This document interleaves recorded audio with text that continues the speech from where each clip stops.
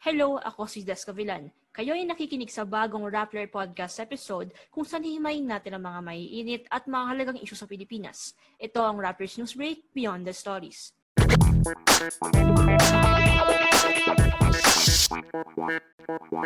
Sa episode na to, pag-uusapan natin ang aftermath ng enhanced community quarantine sa Metro Manila at kalapit na mga probinsya. Anong epekto ng mahigpit na 2-week lockdown sa sitwasyon ng coronavirus sa NCR+? Saan nagkulang sa implementasyon nito? Kasama ko ngayon sila Rappler reporters Bons Magsambol at Dwight De Leon para talakayin kung may napalaba tayo sa latest ECQ. Hi Bons and Dwight, thank you for joining me today. Hello Jades, thank you for having us. Hi Jades, happy to be here. And kung last week ang debut ay si Zairo, ngayon naman si Dwight, no? So si Dwight ay bagong reporter ng Rappler. First time niya sa Beyond the Stories podcast. So pero mamaya ako siya tatanungin. So, una kong tanong ay para kay Bons. Bons, I always ask you this pag nag-guest ka sa podcast ko. Can you tell us muna ano yung sitwasyon natin ngayon, number-wise? Kamusta ang active cases natin? At pati yung mga hospital capacity? Okay, siguro let's start with yung mga cases muna na nare-report natin since the ECQ, or okay, naka-MECQ na tayo ngayon. So for the past days, actually for the past weeks na, we've been reporting around 9,000 cases pa rin. And yeah, we hit 15,000 cases April 2 pala, that was Good Friday. So kung makikita natin, hindi pa rin talaga maganda yung pandemic situation natin dito. Though, sinasabi ng Okta Research na parang yung reproduction number natin. So, yung reproduction number natin para sa mga listeners natin na para maintindihan, yun yung ibig sabihin nun, kayang infect ng isang positive case. 'Di ba? So, though sinasabi ng Okta Research nga na 1.01 na siya now, based yun dun sa past 2 weeks na computation nila. Kung tutuusin mo, malaki pa rin yun. So that would mean na yung cases natin is mananatili with that level. Or if 9,000, 8,000 yung na-infect last week, so magko-continue yan. Expect natin na magko-continue pa yan in the next week kung mag-stay ng ganun na 1.01 yung reproduction number natin. And then so ngayon, yung confirmed cases natin, total infections natin is 962,307. So sinasabi din ng Okta na by the end of April, baka mag 1 million cases na tayo. And with the rate na meron tayo ngayon sa daily infections, hindi imposible na mangyari yon. Baka nga earlier than April 30, ma-hit na natin yung 1 million. So in terms of active cases, kung mapapansin nyo, bumababa siya, compared last week. So yung ginagawa kasi dito ng DOH is ni-implement na nila yung time-based tagging na daily. Kasi prior to this, ginagawa lang nila yon every Sunday. So ngayon, parang sinabi ni Health Secretary Maria Rosario Vergere kanina sa mga reporters na tinanong namin siya bakit nila naisipan na gawin na siyang daily instead of yung usual nila na Sunday report. Sinasabi na ito daw yung utos ni Secretary Francisco Duque para daw magkaroon ng real-time picture, mas accurate yung data na nire-report sa public. Kasi unlike before na talagang bulto na sa Sunday lang siya mababawas. Yeah. So ngayon, kung mapapansin nyo, hindi gumagalaw yung active cases unlike last week na, di ba, nagre-reach tayo ng 190,000, 180. Pero ngayon, kung mapapansin nyo, beginning Monday, nag-hover lang siya sa 110 to 120 kasi nga daily na babawasan. So yun, quick lang din na recap ano bang ibig sabihin ng time-based tagging. Ibig sabihin nun, for example, yung mga asymptomatic and mild cases ng COVID. So kung halimbawa na-infect ka or nagkaroon yung onset of symptoms mo since day 1, so magbibilang ka lang ng 14 days and hindi mo na kailangan ng retest. So if matapos mo yung quarantine period, automatically matatag ka na as recovered. So so to be fair naman, this time-based tagging naman ng recoveries, ito din yung practice na ginagawa ng World Health Organization at the same time ng USCDC. So based on science din naman talaga to. And then, di ba nga nung bago in-implement ang ECQ na bago, medyo ang nalangan sa sitwasyon natin, di ba?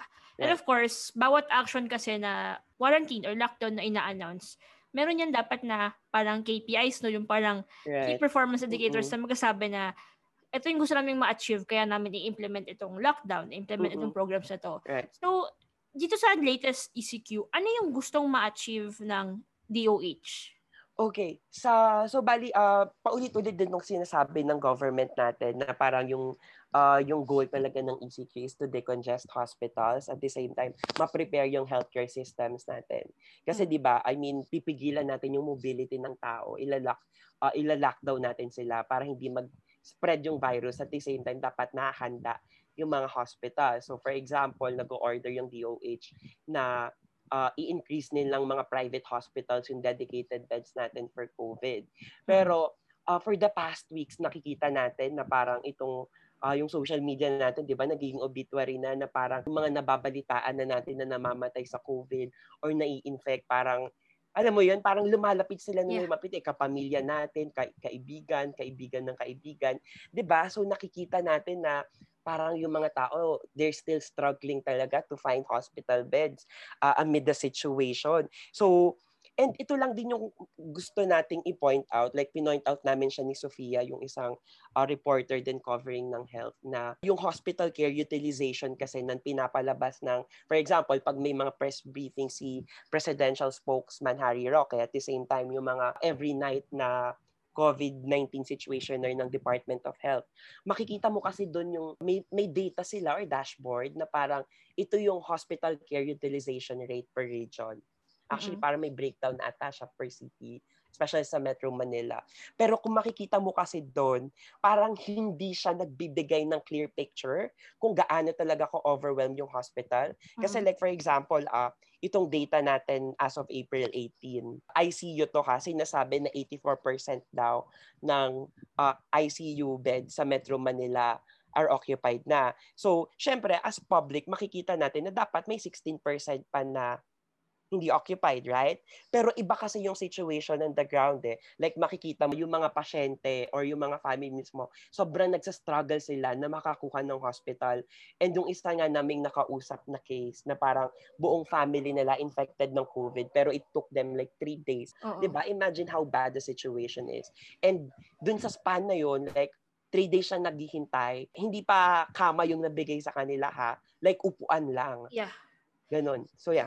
I have 2 questions follow-up ones. Go. First is, you mentioned nga iba nga yung numbers na may disconnect sa pinapakita. Right. So, what's the cost behind this? Parang, we think, di ba, na meron silang mga one hospital command. We think na maganda yung data management nila. So, bakit pumapalya sila doon? Like, importante itong data on hospital kasi ito yung binabantayan ng mga tao eh. So, ano nangyayari?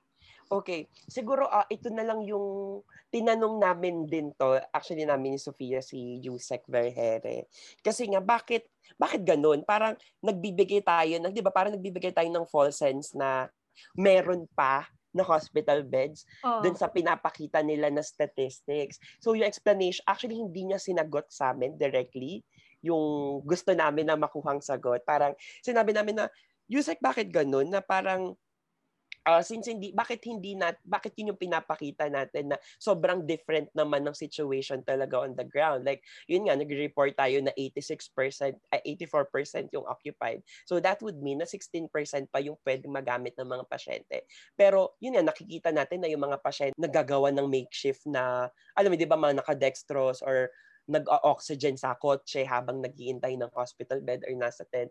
Sinasabi niya na yun daw situationer nila, yung data daw nun is hindi lang hospitals na dedicated for COVID. So that would mean na it includes all the hospital facilities. So down to infirmaries, level 1 hospital, level 2, and level 3. So for context lang, yung level 3 hospitals lang talaga yung nakakapag-cater COVID-19 patients na may severe, as in yung kailangan ng ICU na. Pero hindi kasi yung nabibigay na breakdown. And at the same time, yung level 1 at level 2, yun lang naman yung parang nakapag-treat ng mild. Pero at the same time, even yung level 1 and level 2, wala din namang makuha na hospital yung mga pasyente. 'Di ba? So tinatanong namin na bakit gano'n? Na parang para magkaroon tayo ng idea yung public about kung ilan talaga yung occupancy rate ng hospitals, bakit hindi na lang ilagay kung ilan talaga yung for COVID?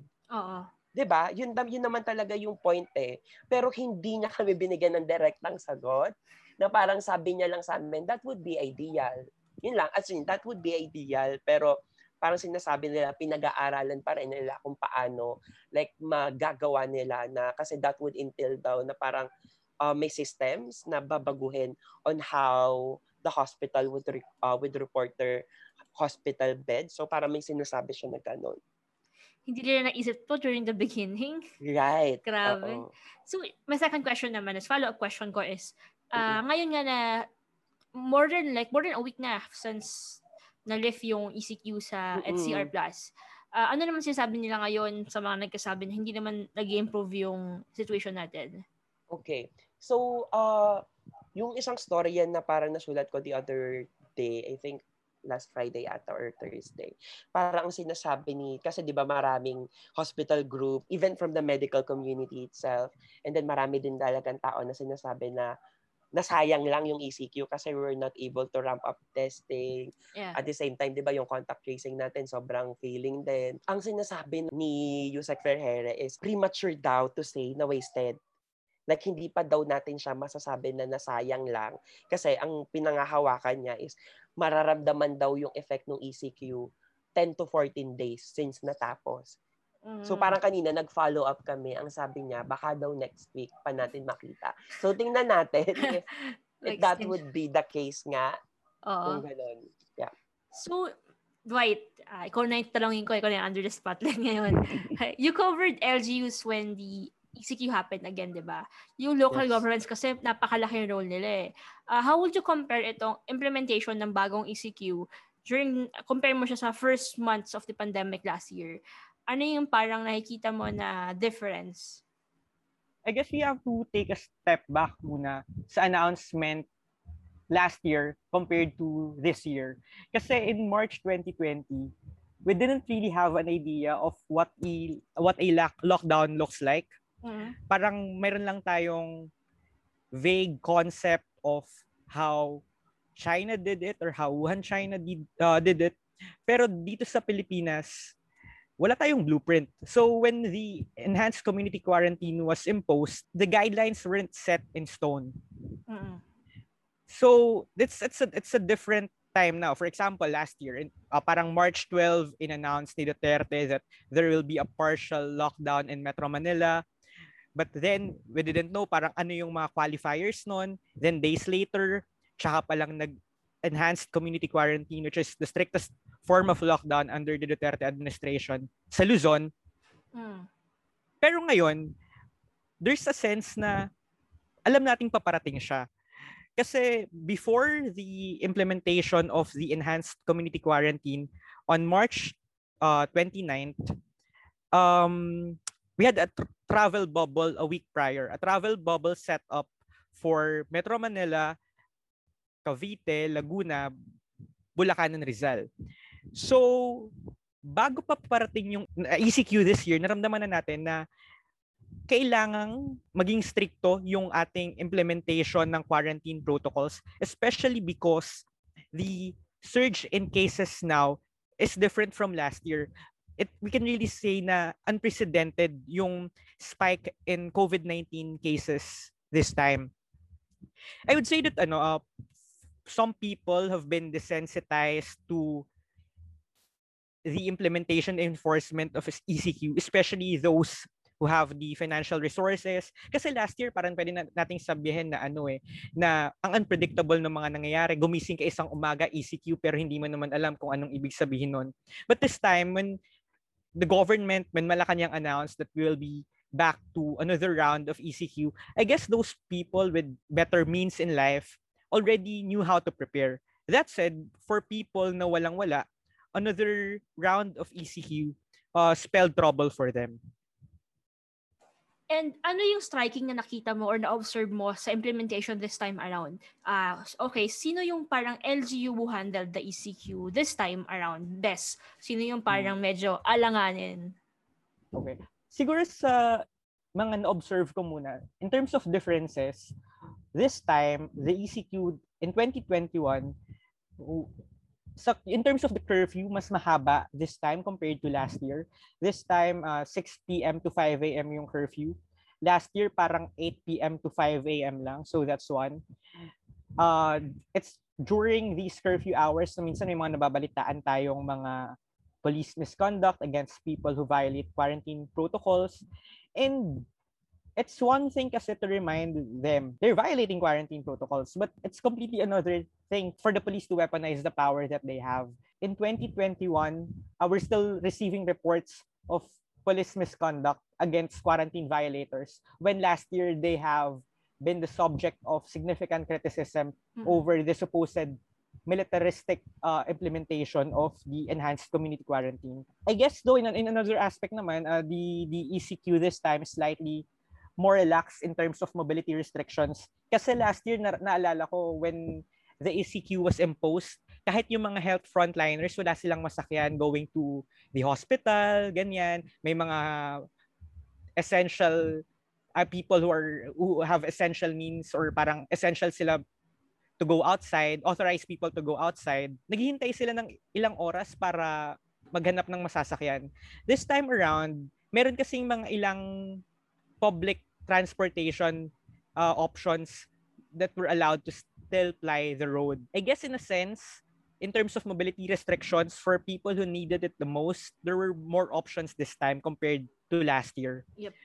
Another thing pala, Judis, LGUs this time focused on special concern lockdowns. I think that's how they call it, or minsan localized lockdowns or granular lockdowns to quell the virus surge. And I think for some LGUs, it was effective, I guess. My example would be Pasay kasi Pasay was the first to grapple with the COVID-19 variant back in March. And in March, syempre, mataas yung cases nila. But upon checking, this time they had, in sa ranking sa Metro Manila, they have one of the lower number of active COVID-19 cases. Ayun. And you mentioned kanina na parang less yung parang control or restriction sa mobility ng tao eh. So I'm going to another question na based dun sa story na ginawa mo eh. May story ka about yung lax na border control, palabas ng NCR bubble, papasok ng NCR plus bubble. Marami nagka-problema, sabi ay madali makalabas. So knowing all of these things, who is to blame for this mess na hindi intense yung implementation ng border control at gaano ba ka-importante yung border control when it comes to combating a pandemic, especially like in the context of the Philippines na Metro Manila yung parang hardest hit sa Pilipinas? The Department of the Interior and Local Government or DILG left it up to the LGUs, local government units, to decide kung mag-i-impose sila ng COVID-19 test requirement for travelers. So, ang nangyayari, itong mga provincial LGUs naman, pinapasa rin nila minsan sa municipal or city LGUs pa yung trabaho. Parang sila na bahala kung mag-i-impose sila ng COVID-19 test. So, nung sinulat ko yung storya, medyo nahirapan ako. Kasi akala ko, mag-expect ko na pagdating sa provincial LGU, they can say na for sure na, ay okay, itong probinsya namin merong COVID-19 test requirement o wala kaming COVID-19 test requirement. Pero I was surprised na pagdating ko sa provincial level, sasabihin nila ako, nakontakin ko daw yung mga municipal LGUs to check kung may COVID-19 test requirement sila for travelers. So, I guess the problem is, you don't really know kung sino ba yung dapat i-hold accountable for this. Although, syempre, it's the national government nga na they should be issuing more uniform guidelines about this matter. Kasi nga si Dr. Tony Liachon, whom I interviewed, he was the government advisor in the country's pandemic fight. He said that it would be pointless to allow certain people to cross borders ganyan from Metro Manila, but they won't be subjected to COVID-19 testing. Kasi nung ECQ, kakaunting tao na nga lang yung allowed to cross borders para mga health workers lang, mga people with medical or emergency needs, mga ganun. Pero minsan, nakapasok pa rin sila sa isang provincial LGU nang hindi man lang sila pinagpe-present ng COVID-19 test. Minsan, pag mag-undergo lang sila sa contact tracing or temperature check. But according to Dr. Tony Liachon, paano mo malalaman if this person is possibly a carrier of the virus? So if you don't test that person, who are you going to contact trace? Yeah. So those are some of the questions that he raised, and that's why he's pushing for stricter border control and treat every province in the Philippines as if it's another country because we're an archipelago daw. Yeah. So parang with all that you're saying with bonds and the numbers and right with how the LGU handled it, it showed like a dangerous picture or a concerning picture of where are we now after the latest ECQ. But before we dive further into this issue, let's listen to some Rappler podcast overviews. Next time, huwag niya akong parigin-rigin ng revolusyon. Naku, Diyos ko. Yan ang mas delikado sa COVID. Kaya kung magrevolusyon kayo, you will give me the free ticket to stage a counter-revolution. How I wish you would do it. Don't understand what President Rodrigo Duterte is saying? Want to know the story behind his words? Listen to Seat of Power, Rappler's political podcast about the Duterte presidency, hosted by me, P. Renada, Rappler's Malacanang beat reporter.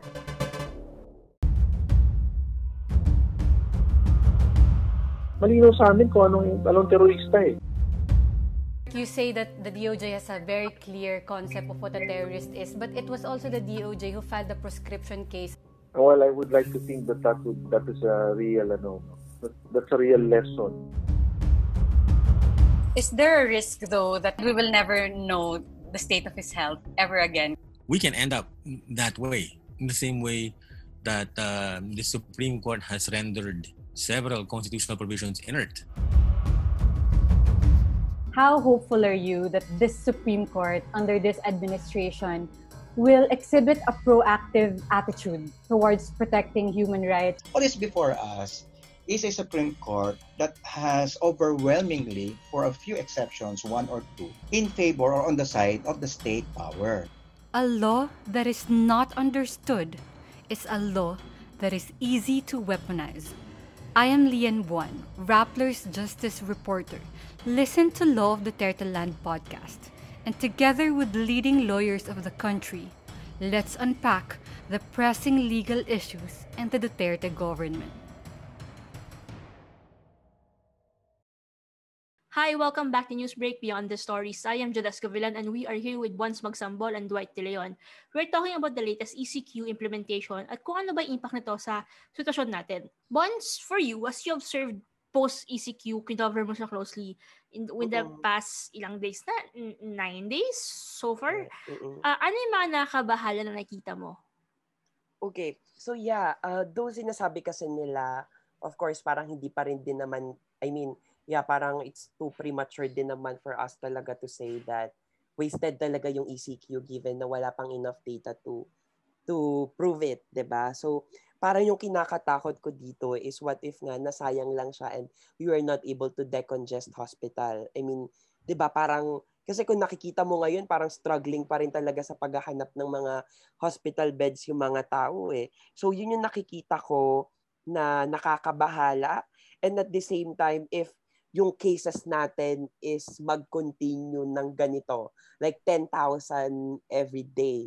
'Di ba? So paano, like of course hindi naman yun lahat na, 'di ba, parang may mga cases kasi na naka-home quarantine lang kasi for one wala silang choice kasi walang available na bed. So as in home treatment yung pwede nilang makuha. Pero paano pag nag-progress yung mga cases na yon into, alam mo yun, na kailangan na nila ng oxygen, yung mga ganun, as in kailangan nilang ma-rush sa ER, so hindi sila mabibigyan ng treatment. So yun yung mga nakakabahala na mga pwedeng mangyari na baka magdire-diretso to ganito na to 10,000 every day yung cases.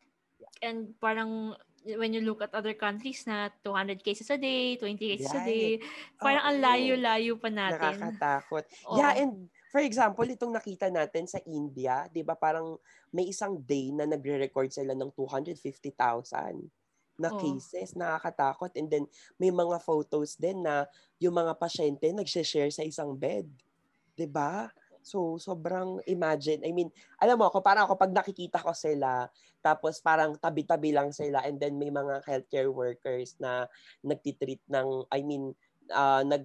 nagmamanage sa kanila. Parang inisip ko, parang natatakot ako para dun sa healthcare worker na any moment, parang, di ba, parang yung isang room na punong-puno ng pasyente na may 5 beds tapos 2 per bed, so 10 yun. Imagine mo yung risk na pwede nilang makuha doon when it comes to yung virus. So, my next question is, of course, parang alam natin maraming problematic sa pag-respond ng government sa pandemic natin. And if we're going to talk about it, baka abutin tayo ng ilang linggo dito sa podcast na to. Baka kasing haba na ng Star Wars trilogy. Pero, so I'm going to ask this simple question to both of you. If you were to pick one thing na maling ginawa nila this latest ECQ implementation, ano yun? Siguro, let's start with Bonds and then Dwight. Okay. Sige. Okay. Ano yung mali na nakita ko na implementation? Okay, naka-lockdown tayo, pero walang intervention. Like, ito yung lagi kong sinasabi, even the previous episodes ng podcast, na parang nilalagay nila yung mga tao on lockdown, pero wala namang intervention tayong ibang nakikita.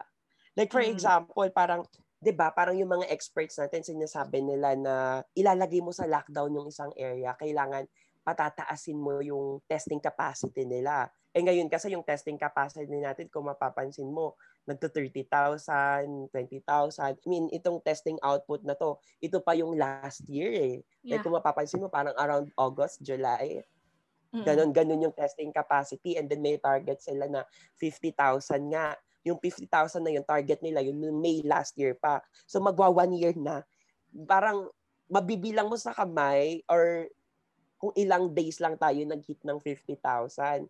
So yun, so nakikita ko na parang yun yung pagkukulang. And then every time kasi na parang itatanong ng mga reporters sa DOH, like for example, kay Vergere na may plans ba tayo na maggawa ng mass testing or at least i-ramp up yung testing capacity natin. Parang, alam mo yun, dinidismiss agad nila yung idea ng mass testing kasi parang, 'di ba, parang ang nasa isip nila, I don't know parang ito yung nakukuha kong opinion. I mean, ito yung na-form ko na opinion na very, very allergic sila sa term na mass testing kasi parang tinitingnan nila yun as in entire population na itetest, which is not the case naman. Diba? Yung mga groups na nagpupush for mass testing, hindi naman nila sinasabi na you have to test Philippine population. As in, wala naman talagang country na makakagawa nun. Pero yung sinasabi nila na mass testing kasi is, for example, sa isang area or sa isang LGU na may outbreak, yun yung kailangan mag-test ka dun ng marami talaga and make it accessible to all. Kasi mahal lang RT-PCR testing, di ba? I mean, nagpo-cost ng 3,500 to 5,000. And for a family na naapektuhan ng finances ang lockdown, may iisip pa ba nila na magpa-test? Di ba? So, parang hindi siya talaga priority. And then yung sinasabi din nila was, nag-ramp up daw naman sila ng testing at LGU na yung bahala doon. Which is, for me opinion ko, parang ang dangerous no na LGU lang yung bahala na mag-ramp up ng testing. Kasi alam naman natin na hindi naman lahat ng LGU ay mayaman. I mean, hindi naman lahat ng LGU ay may capacity to test their people. Diba? Yeah. Kasi depende pa rin yan sa budget na allotted for them. Like for example, yung Makati, Pasig, Manila, of course, they're capable to do it. Pero paano naman yung mga munisipalidad sa Pilipinas na walang income? So yun, parang may mga, doon mo makikita na paano yung mga barangay nga or mga lugar na wala namang walang capability to test their people, right? Yep. Dwight, ikaw, ano yung nakikita mong mali? Siguro one thing na pinakamali sa nangyari o ginawa nila this time around. I think isa sa mga need i-point out is kulang pa rin yung contact tracing efforts for people nagkaroon ng contact with COVID-19 cases. Siguro in addition nga lang to Bon's point. Kasi I think our contact tracing ratio is not sufficient. I remember Benjamin Magalong, our contact tracing SAR, saying back in March that our contact tracing efforts are actually worsening. And that's alarming in the time na tumataas yung ating COVID-19 cases.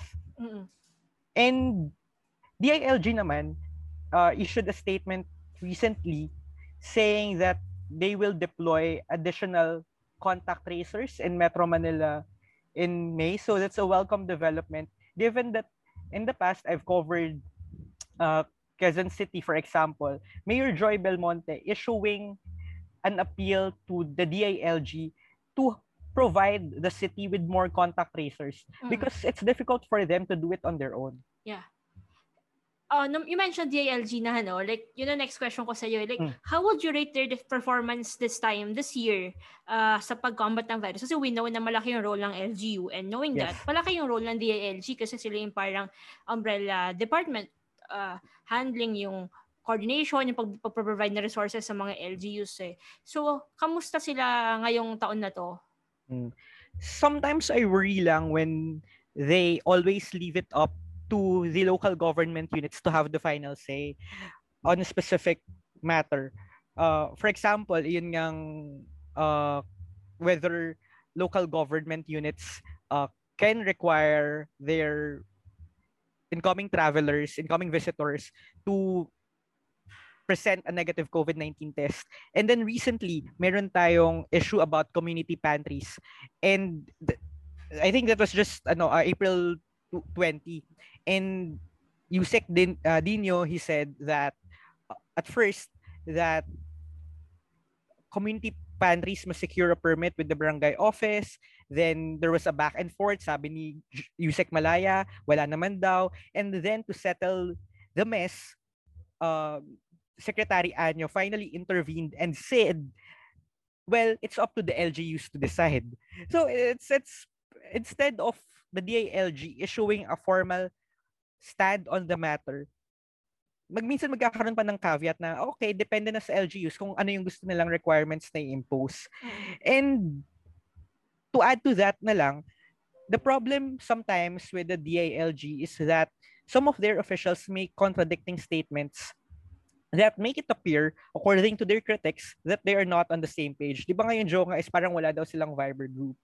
So, for example, recently, si Yusek Dinseng, he made statements on the government's pandemic response.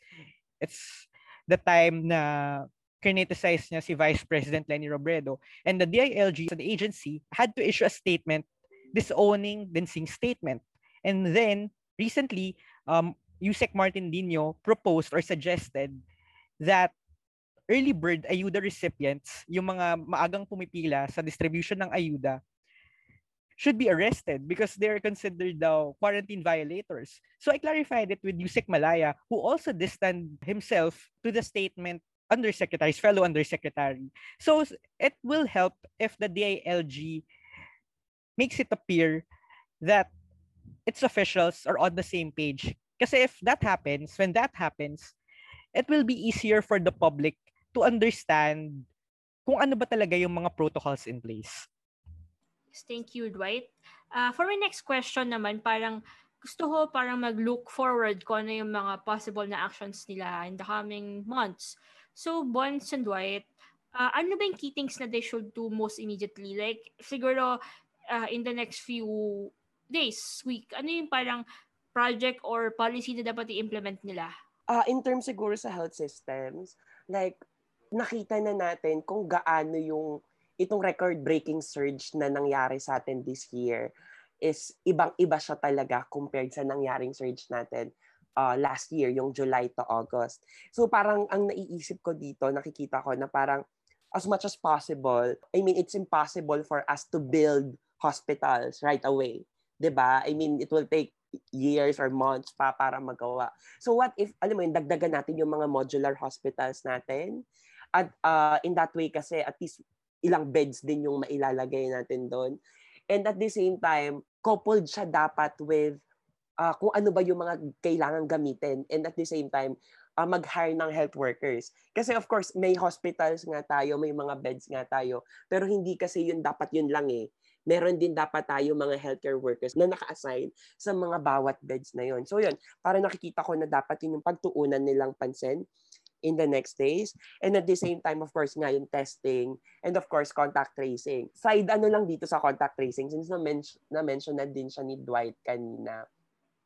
Parang naiisip ko lang na di ba parang every time na lumalabas tayo, like for example, pumupunta tayo sa mga establishments or sa mga mall or kapag bibili tayo sa mga grocery. So parang naiisip ko lang na parang may pinifill out tayo ng mga contact tracing form, di ba? May mga ini-scan ng QR code. Pero naisip ko na what are the chances, like ako, ikaw, or si Dwight, or anyone nakakilala natin, na naka-receive ba kayo ng message like from that establishment ng mall or sa government, sa LGU nyo, na ayun nga, you got exposed sa someone na positive? Ayun nga, parang naisip ko lang yun ngayon. Diba? Never tayo naka-experience nun or na-notify tayo na, hi, Bons, you got exposed to a COVID positive patient. Which is parang iisipan natin na, Kasi weird kasi ako nga, nakatira ako sa isang barangay na highest number of cases in the Philippines ata. Were 300 plus. So, posible na may mga nakasalumuha ako sa nakasabay sa palengke or sa ano. So, wala akong nakuhang anything. Diba? So, anong chances nun na parang malakas yung guardian angel natin na hindi tayo. Kasi iniisip ko na, for example ako, especially na nakatira ako mag-isa bago ako umuwi dito sa Laguna this weekend. So, mag-isa ako sa Pasig. So, ako talaga lahat yung gumagawa, like grocery and stuff. So, parang ano yung chances doon na doon sa isang building na yun, walang nag-positive given na yung cases natin is nag-cover ng 10,000. Diba? And parang, weird. Yeah. Ayun. So, Dwight, ikaw, ano yung parang tingin mo na they should prioritize in the coming days? Like, ngayon, ASAP, gawin nila dapat. Very similar din to what Bons said. In terms of, for LGUs, dapat mas strengthen natin, ma-beef up natin yung contact tracing efforts and yung testing capabilities natin, because these are the things that will really help us understand how severe the situation is. Kasi ang worrying is, what if the numbers don't really speak for themselves? Parang what if there are more cases out there that are not reflected on the official numbers? And also, nakalimutan din naman mangyari, di ba? Pero what if like mag-announce ulit ang government ng isang panibagong ECQ na sana hindi mangyari ulit, kasi that would mean na malala ang sitwasyon natin. Pero if they did announce it again, they did place the Metro Manila and other provinces near us na under ECQ, ano yung first thing that LGUs should do, Dwight? I think one of the things that the national government as a whole should also look into is making sure that people under lockdown or people who have suffered because of the lockdowns are given supplemental aid at the proper time. Because, for example, the supplemental aid from the national government during the enhanced community quarantine was only distributed 2 weeks later, kung saan yung quarantine classification ay lowered na, modified enhanced community quarantine. And I think one of our reporters tackled this. In one of his interviews, his subject said that lockdowns may not be effective when people are forced to leave their homes.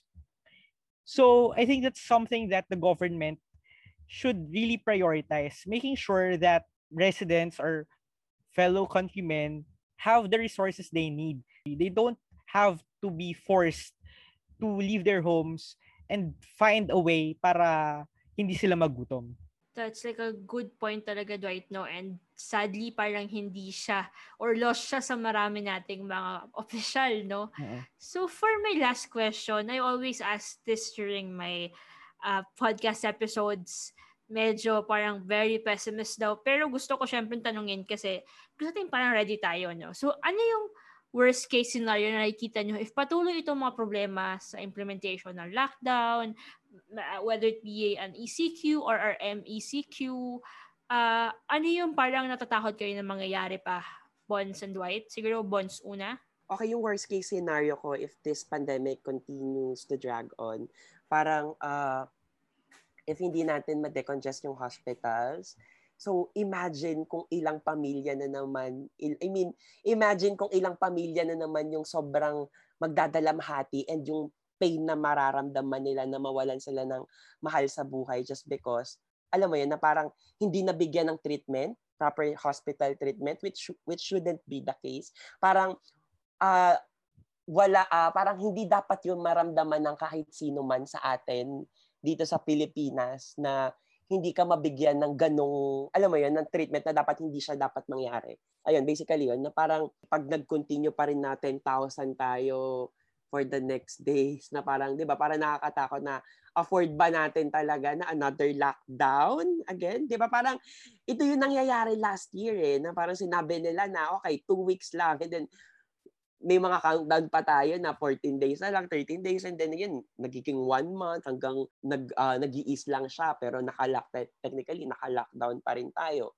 And yun nga, katulad din ng mga sinabi ko sa'yo na sa mga previous episodes ng podcast na to, itong pandemic kasi hindi lang naman health sector yung naapektuhan Like, nagdo-domino effect siya sa lahat, 'di ba? Sa economy, sa education, na ayun yung kinakatakutan nating mangyari na, yun nga, if hindi natin, maraming tao talaga yung magugutom. Nakakatakot na, alam mo yun, mamamatay ang mga tao hindi dahil sa COVID because nagugutom sila.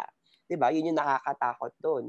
And yung education system natin, 'di ba? For 1 year na, sarado pa rin. So, isipin natin na yun nga, itong ang remote learning, sobrang nakaka-receive na siya ng criticism. Yung natututunan ba ang mga bata? So, afford ba natin ulit ng another year of distance education with this unprepared system? So, yun yung mga parang worst case scenario na naiisip ko now. Dami, no? So, Dwight, ikaw, ano naiisip mo namang worst case scenario na kinakatakutan mo mangyari? Actually, I have the same fears as Bonds. Yes, our healthcare system might suffer more to the point na hopefully hindi mangyari na that it might collapse or something. And then, yun nga, Bonds also mentioned about our education system. Kasi if madelay yung transition natin to a supposed new normal, then it's intersectional. So, yun nga, can students who have been studying at home for the past year endure another year at home sa halip na nasa eskwelahan sila? And siguro one last thing, I'm worried that ganito pa rin yung situation next year when it's already the election season or campaign season. Kasi I'm not sure if we're already preparing for the worst case scenarios and if we are ready to go out and vote under possible circumstance na sobrang daming cases, it's difficult to go out for many. Yeah. And we know parang it will take a long while na parang masanay yung electoral system natin na parang, minsan nga, di ba, pagbibigay pa lang ng ayuda, ang hirap na mag-maintain ng physical distancing. Paano pa kaya pag like, election day, no? So, thank you so much, Bonds and Dwight. Sobrang parang medyo nakakatakot yung pinipaint na situation base sa mga data na meron tayo, base sa mga observation natin, sa coverage natin during the ECQ and the few days after the ECQ. So we hope na, of course, we hope na maging maayos ang solusyon natin. Sana tama nga yung DOH, no, when it said na hindi pa nakikita yung effect ng ECQ. So sana if next week, pag eventually nagsabi na yung DOH ng epekto, sana magandang epekto nito, no? So thank you so much, Dwight and Bonds, for joining me today and for explaining the things that you've seen, the things you've observed, and how these are in the context that we are working in. Okay, thank you so much, Judes, for inviting us. Yes, thank you, Judes, for having us on your show. Thank you, listeners, for tuning in. If you would like to be updated on this and other issues, huwag kalimutan na i-follow ang Rappler and Newspeak sa Facebook, pati na rin sa Twitter. Kung gusto mo na access to exclusive contents and events, pwede ka sumali sa Rappler Plus. Kung meron ka namang gusto na topic na you think we should discuss in our podcast, pwede ka mag-email sa investigative@rattler.com. Again, I'm Judes Gavilan, and this is Newsbreak Beyond the Stories.